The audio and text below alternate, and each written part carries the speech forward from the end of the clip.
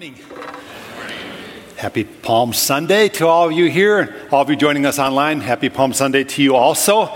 I'm going to back us up to 2018 for a moment. In 2018, we did a series entitled From Here to There, and we talked a lot about how oftentimes in our life, God will make us discontent with the here. There'll be a disruption. There'll be some kind of maybe event that will cause us to say, I need to move to a new place in my life. And we move to the there. And we're going to look at one specific message this morning. We're going to revisit it today because I think it's so applicable. And the message was entitled, What Do You Do When Your World Turns Upside Down?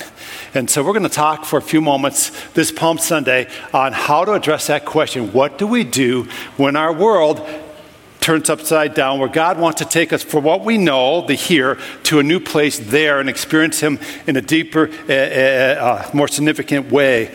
Think about what we're celebrating today. We're celebrating what? Palm Sunday, right?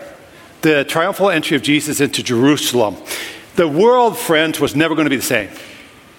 Once Christ was incarnate, born of the Virgin Mary, the world would never be the same, amen? And the triumphal entry just kind of really emphasized that Jesus was changing everything. But most people of his day failed to recognize what was afoot. They failed to recognize the movement of God that was at hand, and that God was literally with them in person, amen? Ushering in a new era called the church, the era between his first appearing and his second appearing, the era of grace, the era of the church. What do you do when your world turns upside down? That's the question we're going to look at. We don't want to miss it. A lot of people miss it. What do you do when a pandemic changes life as we know it? We're on the downside of this thing, I hope. But recently I was reading here a little article from Wellmark. That's our health insurance agency. I think Vicki laid it out for me. When you're old and like me, you read health insurance stuff, you know. Anyway, I found some of these statistics interesting that this was sharing. It says this: 63% of young adults are suffering significant symptoms of anxiety or depression during the pandemic, more than any other group. Now, partly because they're young and they haven't gone through that much in life yet, and so this thing has just really been disruptive in their lives. 61% of young adults, 18 to 25, and 51% of mothers with young children are saying they really suffer right now from loneliness. They feel frequently that they're mostly alone or all alone, and they never have what they would call significant conversations with other people. This is what the pandemic has done to us. It's kind of brought this kind of issue to the forefront. What do you do when your world turns upside down? What do you do when there's so much unrest and anger? There's a lot of anger out there right now. I've run into places where I wouldn't expect people to be so angry, but they're just really angry. What do you do when the economic outlook begins to darken? Amen? When inflation is going up and retirement's going down. Anybody experiencing that? If you're not, let me know the secret. Amen? I want to know the secret. What do you do when racial issues just never seem to go away? They never seem to get resolved. It's just sad, isn't it? It's just sad. What do you do when Christianity is being pushed to the margins, which it is right now? Like exponentially being pushed to the margins. It's being considered irrelevant by most people. These are the questions we're going to address to some degree today in this message. Ancient Israel faced a what do you do when your world turns upside down kind of event. It's found in Isaiah chapter 6, verses 1 through 8. And these verses simply begin with this phrase: in the year that King Uzziah died. And you got to understand what that meant. That phrase, what that implied to the ancient Israelites. It's just pregnant with its implications. Uzziah was, first of all, quite the leader. He had longevity. He led Israel for 50 years. That's like 10 presidential terms, depending on if they go 2 terms or 1 term. Most of them go 1 term, okay? That's a long time to have stable leadership, especially in that era. So he was a long-term stabilizer for Israel. Secondly, he was just a remarkable kind of military dude. He formed an army of more than 300,000. The Bible says that skillful men among them designed, machines to shoot arrows and large boulders at their enemy. And under him, their arch enemy, the Philistines, were finally defeated. So he was a military genius. He was also, thirdly, he was a builder. If you're going to have a good leader, they're going to be a builder. And Uzziah was able to build cisterns and water. And we're told that under Uzziah, the economy of Israel flourished. And lastly, he was an exceptional spiritual leader. The Bible says that he followed in the footsteps of his father David. Besides David and Solomon, there was one other really, really, really good leader in Israel, and that was Uzziah. And he's dead.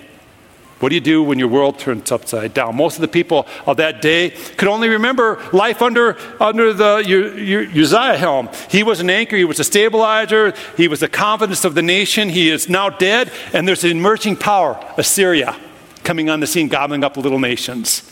What do you do when your world turns upside down? Let's personalize this. I want you to think about this for a moment personally.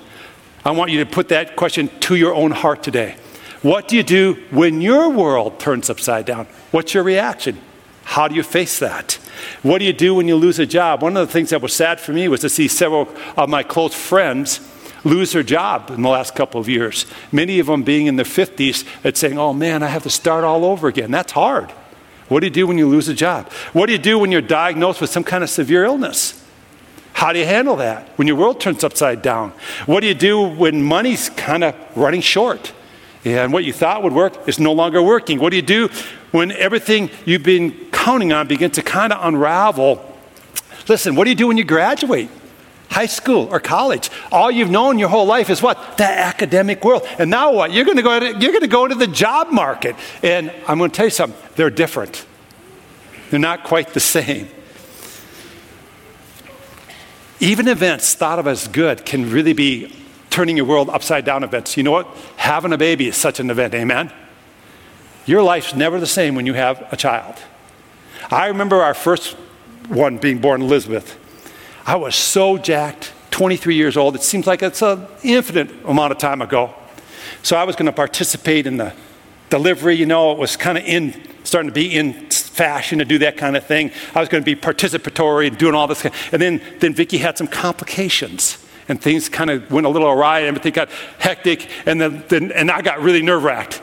And we were just talking about this the other day, in fact. I got kind of angry at the medical people. And so, which was not, I won't go there, okay? Anyway, so they asked me, do you want to cut the umbilical cord? I said, I'm done. Just get the kid out. Let's figure this out. You know what I mean? I'm just undone here. I was just shot. But man, I tell you, that impacted my life like nothing I had ever experienced, having a daughter. And of course, then I got to repeat that 5 times more, right? So, you know what I learned? The fallacy of sleep like a baby. That's not true. Amen? Anybody agree with me on that? Come on, I think you had a big amen. Babies don't sleep. Why don't they sleep? The only one that wants to sleep is mom and dad because you're exhausted, right? But at any rate, I'm just whining now. What do you do when you have this great career happen and it changes your responsibilities? It does turn your world upside down even though you're successful. What do you do if you have a small business and all of a sudden it's booming and you can't keep up with the demands and it's just becoming a consuming thing? See, sometimes our world is turned upside down by really good things. They don't have to just be bad things, amen? These can be life-changing kind of events. In response to this key question, we're going to do something here today. We're going to look at the story of Uzziah in Isaiah chapter 6, and we're going to pair it with the story of the triumphal entry of Jesus Christ. And we're going to see the two kind of feed on each other. And they really both address this question, what do you do when your world turns upside down? So let's begin to answer this question by looking at the story of Uzziah found in Isaiah chapter 6, verses 1 through 3. Listen to this. In the year that King Uzziah died, I saw the Lord seated on a throne, high, and he was exalted, and the train of his robe filled the temple. Above him were seraphs, each with 6 wings. With 2 wings they covered their faces. With 2 they covered their feet, and with 2 they flew. They were flying. And they called to one another, Holy, holy, holy is the Lord God Almighty. The whole earth is full of his glory. So when Isaiah's world came to an end as he knew it, it was an opportunity, it was a moment where he could focus on God, where God gave him a fresh revelation of who he is. See, we can become really easily distracted by confidence placed in human leadership or institutions or things like that. And oftentimes when our Uzziah dies, whatever that is, it becomes a moment of great sensitivity through which God can then interact in our life. Now, let's go over to the triumphal entry. Think about that. This was a moment of great change and also an opportunity for people of that time to refocus on God and to understand God anew. The account of Jesus' triumphal entry is recorded in the 3 synoptic gospels of Matthew, Mark, and Luke. And synoptic just means they tell the story similarly, okay? So it's told in all 3 stories. All record that Jesus came riding on a colt and that people were shouting, Hosanna, Hosanna to the Son of David in the highest. In Matthew, we read that the whole city was stirred by his arrival. And they didn't know who he was, but they thought he was some kind of prophet. In Luke, we're told that some of the Pharisees were taken aback by all this praise being given towards Jesus and said to Jesus, stop your disciples. And Jesus said this, if they don't praise me, what will praise me? Stones will praise me. Man, I tell you, I want to just stop here and take a little tangent with you. Praising Christ is super important, amen? Sometimes we think it's optional or we have to feel like it. If we don't praise our Father, if we don't praise the Son, Jesus Christ, what will praise him? The stones. I don't want to be outpraised by a stone, amen? How about you? I mean, it's really important that we see this. It's so good for our souls. It's so good for our well-being, spiritually speaking and physically speaking, to praise our Jesus. Amen? Do you praise Jesus? Just a tangent. If you're not, the stone's going to praise you. So I'm going to leave this up here to remind you to praise Jesus as I continue to talk here today. What do you do when your world turns upside down? Well, you focus on Jesus Christ. That's what you do. That's what the triumphal entry was all about, was an opportunity for people to focus on Jesus Christ. So point number 1 here is this. The first thing you do when your world turns upside down is this. When your world turns upside down, allow it to focus you on Jesus. Just allow it to focus you on dependency on him, have a renewed sensitivity to him, and worship and adore him. Back to the story of Uzziah and how it affected Isaiah. It was like God was saying to Isaiah, look, you all have depended on Uzziah long enough. He's dead. He's gone. Now see me. See my holiness. The 3 verses that we read today are all about seeing the holiness of the Lord. He's seated on a throne, high and exalted. He's holy. The seraphs are covering their faces, which means they're covering their eyes because they can't look on the glory of God. He's too holy. They're covering their feet. Why? Because the feet in that era meant earthliness. It was what connected you to the earth, and they were considered unholy. So they were covering their feet because they're in the presence of a holy God. And then if that's not enough, that visual example of holiness, then we get to the 3rd verse, and it just says, holy, holy, holy is the Lord God Almighty. Now, you got to understand the Hebrew language just a little bit.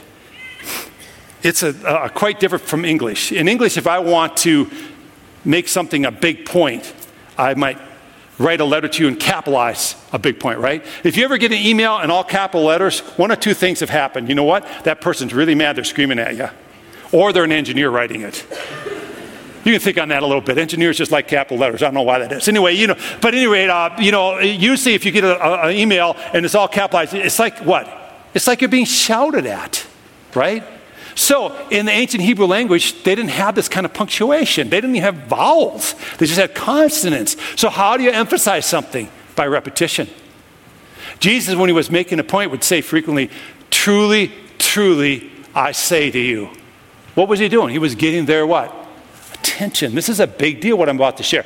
Here in Isaiah, what we just read was, holy, holy, holy is the Lord God Almighty. You hardly ever see something repeated 3 times.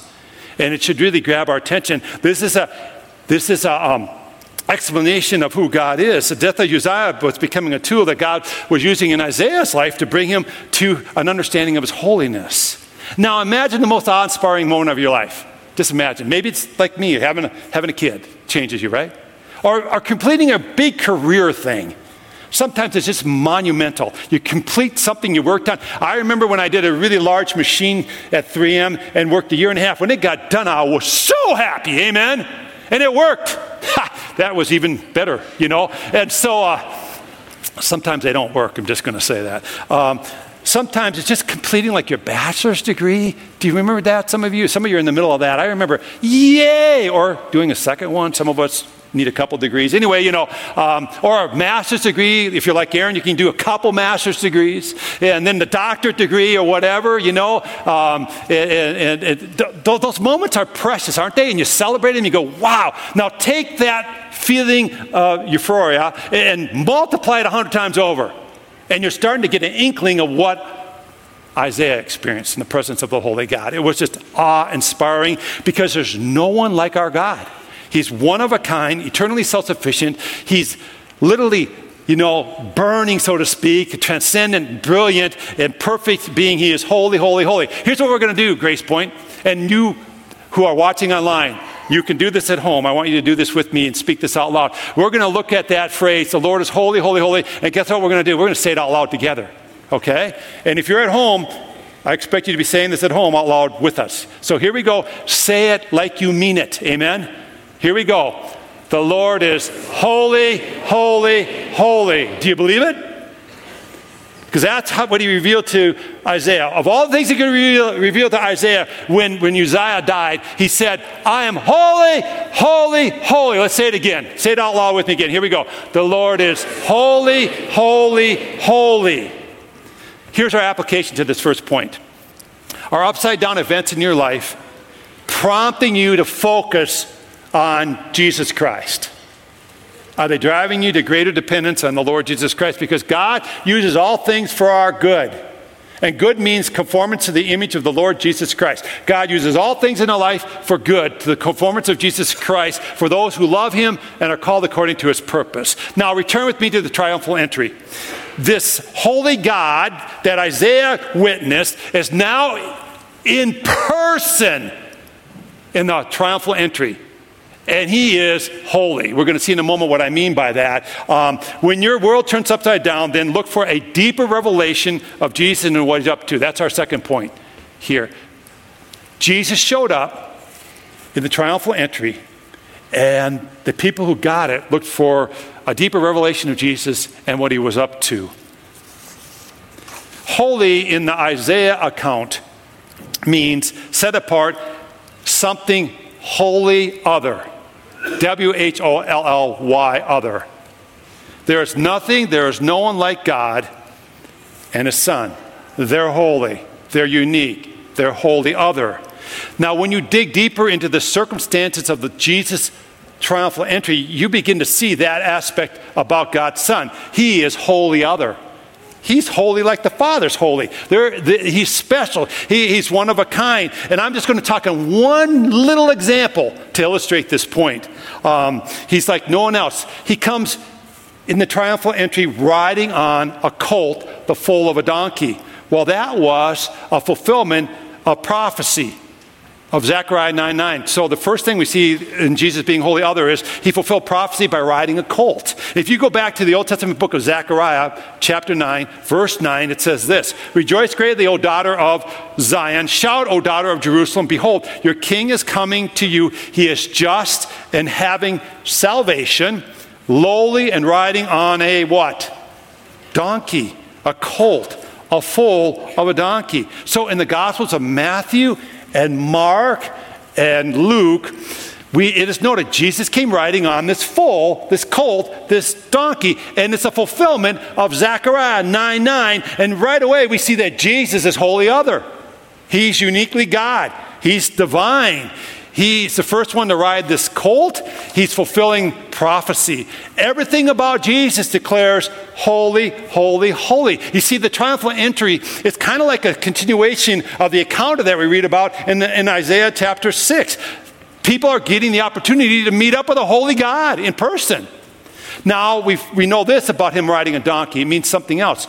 He came to bring peace. When a king would ride a donkey, it meant he was coming in peace. When a king rode a horse, it meant he was coming to make war. Jesus came to make peace between God and fallen humanity. So it's symbolic of his holy otherness. He's coming with this unique goal, this unique work to do of atoning for our death, for our sins with his death on the cross, okay? We'll get to that as the week unfolds here on Easter Sunday. But this last point to me really speaks to me. Riding on that donkey is a visualization that he came to the common person. He came to the common person. A donkey was for commoners' use. If you were a common person, you would have a donkey as a beast of burden. If you were royalty, you would have a horse. So Jesus coming on the donkey was saying, I'm coming to the common person. I'm coming in a relatable manner to all of you. I'm coming humbly, and he's wholly other. He is so unique.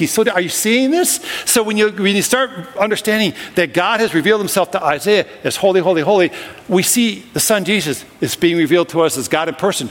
Holy, holy, holy. He's wholly other. He is unique, one of a kind. Now, let me take a tangent with you. I'm into tangents today. If you notice that, I'm just telling you when I'm going to go flying off and think about something that's not. I was thinking about Christian leadership, and I was thinking about church leadership, and how often it is so misunderstood. People think good leadership is this larger-than-life individual doing all this stuff and following. That's humanistic leadership. Leadership in the church is entirely different. It's all about Jesus Christ. And follow him wholeheartedly and passionately. I love what Count Zinzendorf said. He was a major figure of 18th century Protestantism and Lutheranism, specifically in Germany. He said this to his pastoral group. He said this, listen guys, preach the gospel, die, and be forgotten. It's not what you hear in leadership anymore. Preach the gospel, and then just die and be forgotten. Because you know what? It's not about you. Amen? It's all about Jesus Christ. And I think this is one of the hardest people have with concept of leadership, especially Christian leadership. It's really not about us, amen? Who's it about? Jesus Christ. Because why? He's wholly other. He's God. He's holy, holy, holy, amen? It's really not about us. There's no one like Jesus. He's amazingly different. He's the centerpiece of history. Yet he's humble and he's approachable. It doesn't matter who you are, what you've done. If you place your faith in him, you can approach God through Jesus Christ. What do you do when your world turns upside down? You look for a deeper revelation of Jesus and what he's up to. Let's go to the application.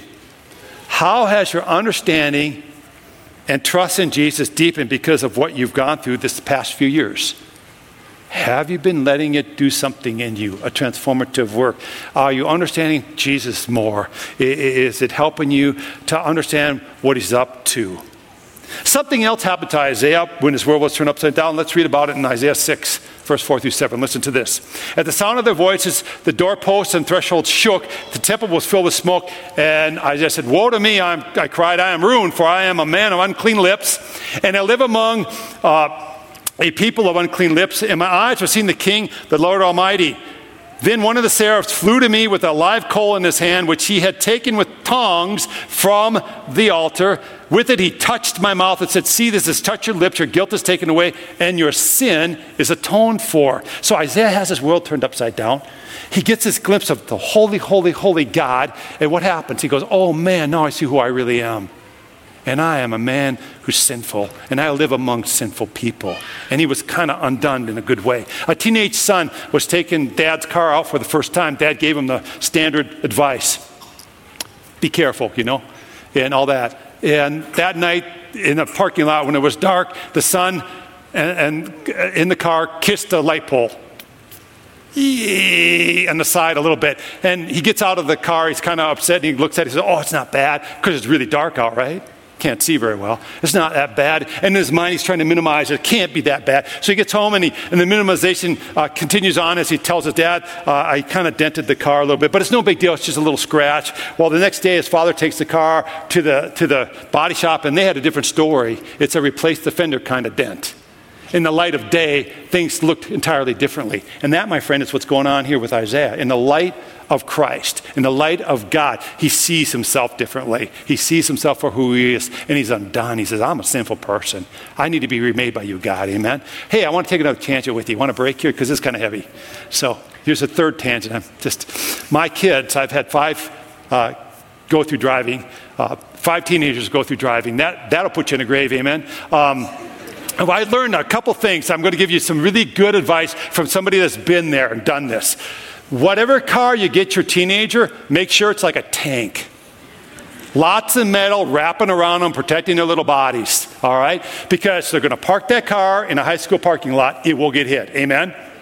If they don't hit somebody, somebody will hit them. It's inevitable. And if it's an old beat-up car, you just kind of go, there's another dent, no big deal. If they park in a college campus, it will get hit. Trust me. I replaced 5 bumpers on one of our cars because they just got hit that many times. Here's one story you got to laugh about this one. My daughter Abby was a sophomore in college. She was working at Grandma Sharon's in Williston, and so she parked her car there, and this is the oil field country, you know. Somebody pulls in with a big oil field truck, hits the back of the car. How do I know this? Because one of Abby's friends was in the parking lot. Hits the back of the car, knocks the bumper literally off, the bumper cover, throws it in the back of the pickup truck and drives away. That's why you buy them a tank, amen? You just never know what's going to happen. It has nothing to do with the message. I just want to share the story. So anyway, so hopefully you can use that for some good when your kids get to be teenagers. So often our world turns upside down, and it brings you to this moment of seeing yourself clearly. And Isaiah understood. He understood this experience was a time that God was doing something momentous in his life, and he was open and he was receptive. It's a great example of what to do when your world is turned upside down. Isaiah is a great example of that. But a terrible example of this is the people that Jesus wept over as he went into Jerusalem. That's told to us about in Luke chapter 19. Listen to what happens here in verses 41 through 44. As Jesus approached Jerusalem and saw the city, he wept over it and said, if you, even you, had only known on this day what would bring you peace, but now it's hidden from your eyes. The days will come upon you when your enemies will build an embankment against you and encircle you and hem you in on every side. They will dash you to the ground, and you and your children within your walls. They will not leave one stone on another because you did not recognize the day, the time of God's coming to you. Jesus came to him in person. Yet unlike Isaiah, they didn't recognize him. They didn't recognize the holy God. The holy other was in person in their presence.